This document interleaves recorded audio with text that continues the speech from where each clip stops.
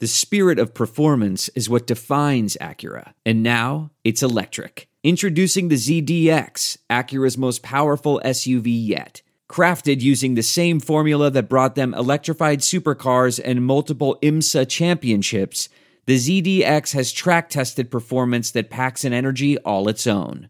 Unlock the energy and order yours at Acura.com. We're driven by the search for better. But when it comes to hiring, the best way to search for a candidate isn't to search at all. Don't search. Match with Indeed. Leveraging over 140 million qualifications and preferences every day, Indeed's matching engine is constantly learning from your preferences. So the more you use Indeed, the better it gets. And listeners of this show will get a $75 sponsored job credit to get your jobs more visibility at Indeed.com/match. Just go to Indeed.com/match right now and support our show by saying you heard about Indeed on this podcast. Indeed.com/match. Terms and conditions apply. Need to hire? You need Indeed.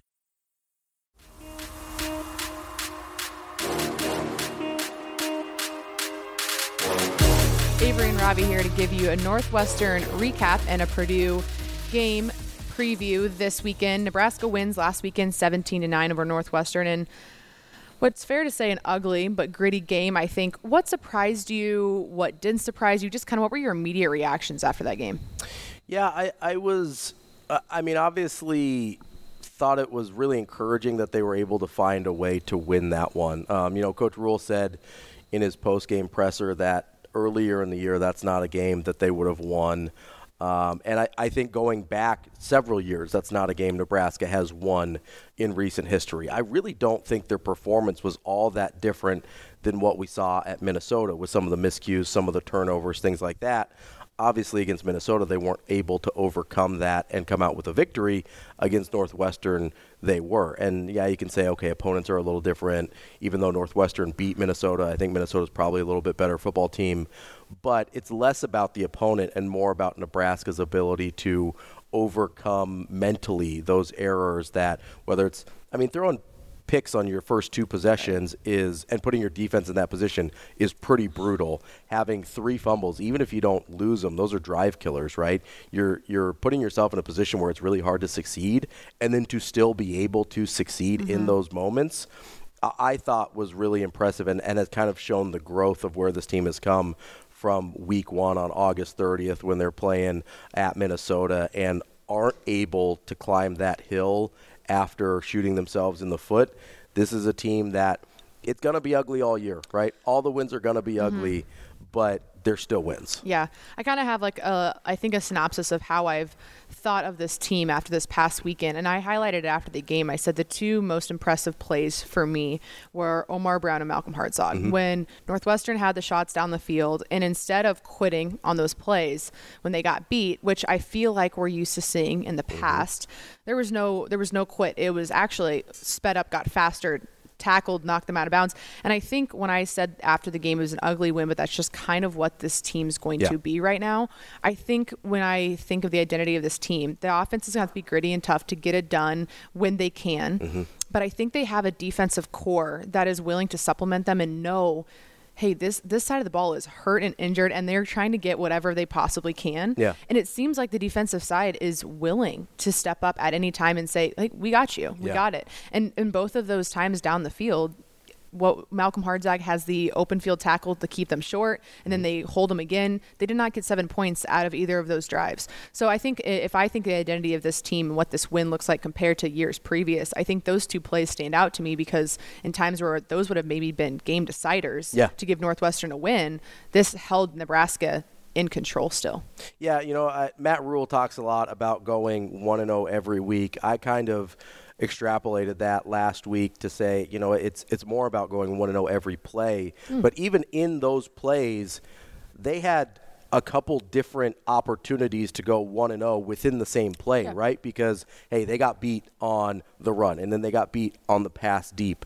but they had an opportunity to come back and pick themselves up within the same play and still go 1-0 on that next portion Malcolm of the was play. the one that got beat. Yes. He makes the tackle in the following play. And then he goes and recovers and still goes 1-0 on that play to give yourself another chance, right? It's just about giving yourself another opportunity and not letting one play beat you or not letting one mistake beat you. And that mentality, like I said, these wins, like you said, these wins are going to be really ugly. Even the losses are going to be ugly, whatever's left on there in the rest of the schedule. It's not going to be pretty football pretty much the rest of the way out. I'd be shocked if it ever was, right? But the foundation that ugly football sets you for when you do start to either upgrade talent or just get healthy on the offensive side of the ball, or you start to execute a little bit better on those in those areas, it sets you up to be so much more successful. Because if you already know how to win when things get ugly, then when things get a little bit easier or things get a little bit better in terms of health or execution or talent or whatever the case is, then you become that much better of a football team because you have such a solid foundation of, hey, things don't have to go right for us to win. Things don't have to be easy or pretty or clean for us to win. We'll beat you in the mud too, and then as you upgrade in those areas, you can win in the mud or you can win a clean, well-executed football game. It makes him that much more dangerous moving forward. Well, Rule said it yesterday. He's like, on film, that's winning football to me. He's like, I don't care what the score is at that point. When I watch that, that's winning football. So I know in his mind, too, it's fun when you make an analysis after the game and be like, that was important, right? And then Coach Rule says it on Monday, and you're like, okay, cool, great. I'm glad we thought that was both good, big plays. But before we get to the Purdue game, I wanted to talk about maybe the plan of attack that Nebraska had last weekend. It seemed a little bit confusing, I feel like, for a lot of people. And I guess myself, just because we broke the game down, looked at the numbers on paper, I was expecting a huge rushing game for Nebraska, especially because the week previously, coming off the bye week, it felt like, we're going to cultivate this running back room, get EJ some more touches on the ball, try to have kind of a 1-2 punch situation here. Heinrich had 85 passing yards. He was 8 for 17.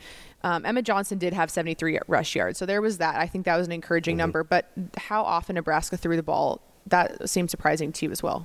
Yeah, it did. And honestly, before I looked at the box score, I thought it was more. I did too. And proportionally, it's really not even that much, right? It's 39 rushes, 17 passes. That's probably in the neighborhood of the ratio. I mean, that's better than a 2-to-1 ratio of run to pass. But because of what the game, or because of what the talent and the health situation looks like on the offensive side of the ball, you are missing all those wide receivers, and then Billy Kemp goes out because you've got a quarterback back there that doesn't have a ton of experience and sometimes does look uncomfortable throwing the ball in certain situations or executing at kind of a precise level in the passing game.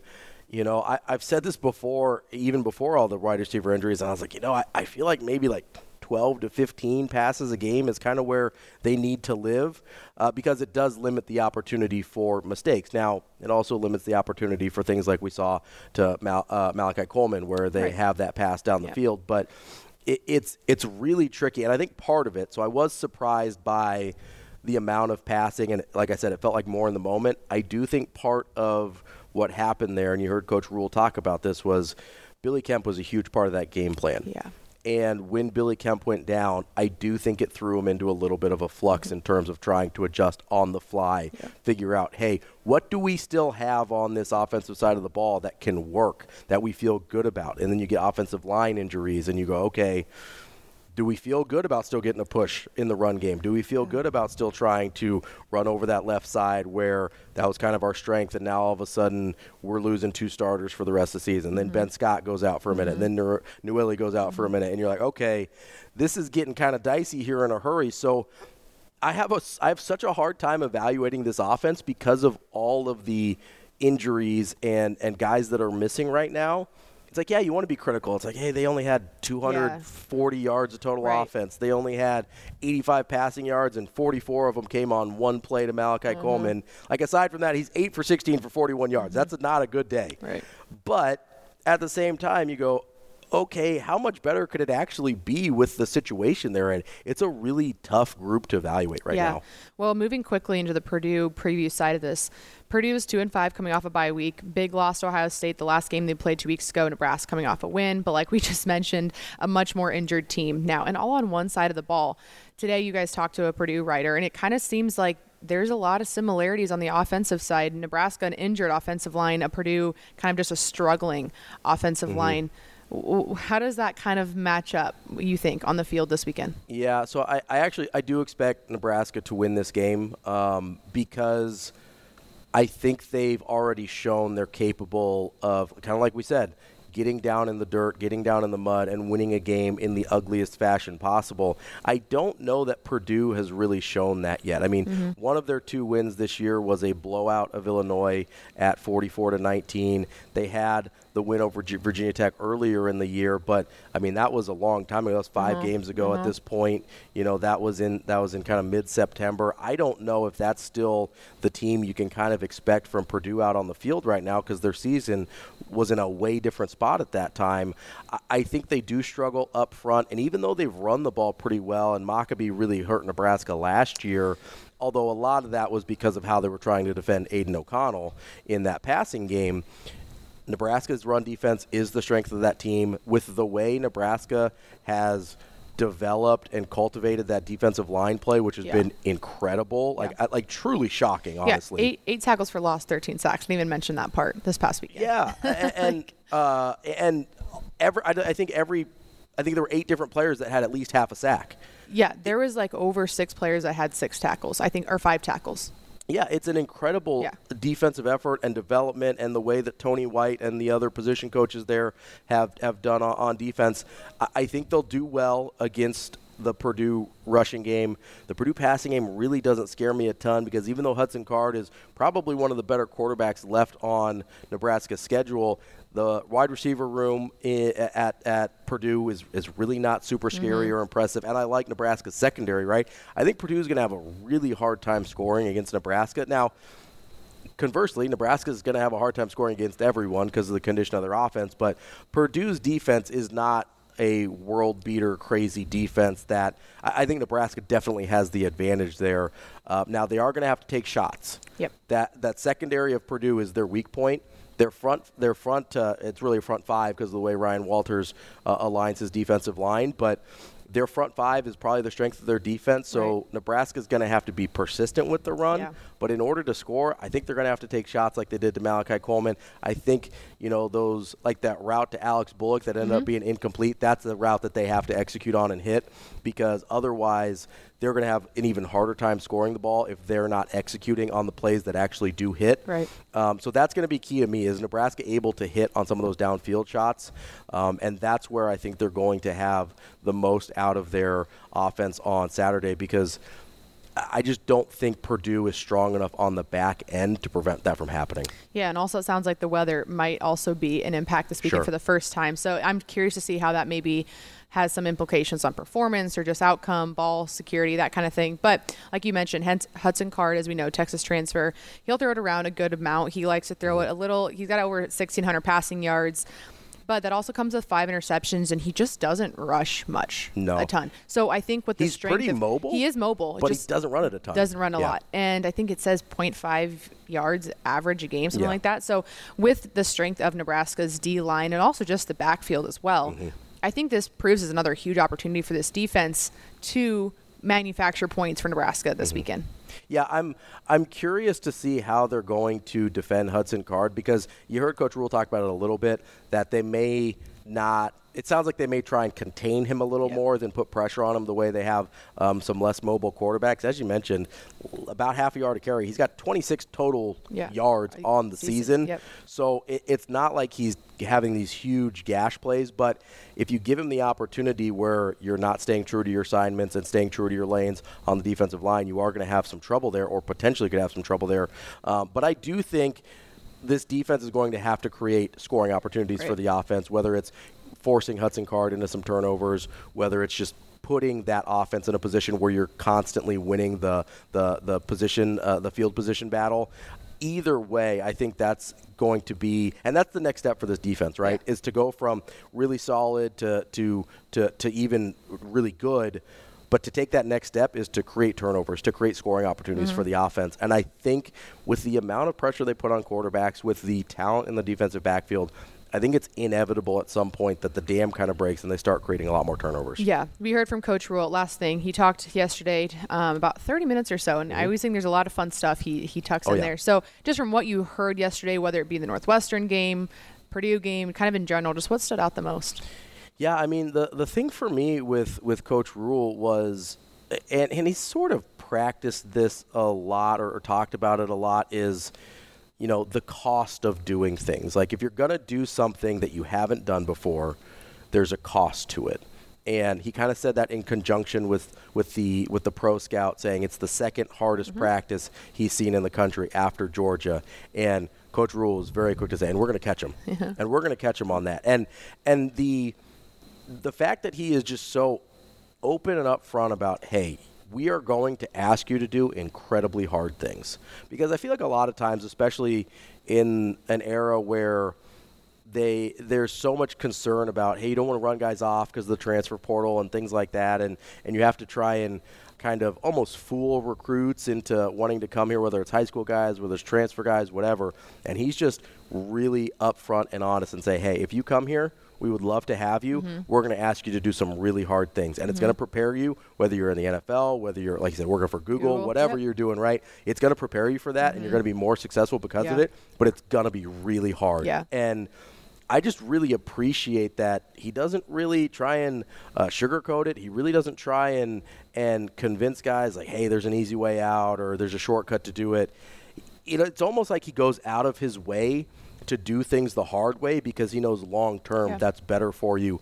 And that to me is one of the most consistent things that he's talked about. And you can tell he takes so much pride in it. Yeah.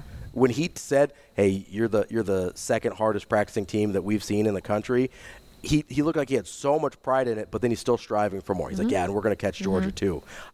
That to me was kind of Coach Rule in a nutshell, that moment. That's what he's all about, and I love seeing that. I also love how he paused to be like, and I didn't say that. That was my words. Yeah, Don't come after me. Don't come after me. I also think the other thing that I really like that he said, we got into the weather conversation. Yeah. And he was like, there's a benefit to having the guys on our team that are from here. Yeah. They grew up in this. And I think you think about recruiting and you think about the home field advantage and playing in front of your family, but it hasn't really dawned on me that's, in a kicking position. Like, he grew up here. There's a guy from Montana, and I loved what he said about Tristan because I love watching Tristan in warm-ups because I love to watch his adjustments before because then I like to see in the game what happens. And I love that he was like, did you need that in the state final? He's like, get off the field. And Coach wasn't really here yet for that state final. So he paid attention. He knows his guys, and I just think there's a lot more that goes into that recruiting that obviously just doesn't dawn on us all the time when it comes to weather and what a home field kid or a home kid kind of brings to a team. But that's all we have for you today. Northwestern recap, Purdue preview. We'll be here next week, and we'll see what happens next week. A Herd at Sports Network production.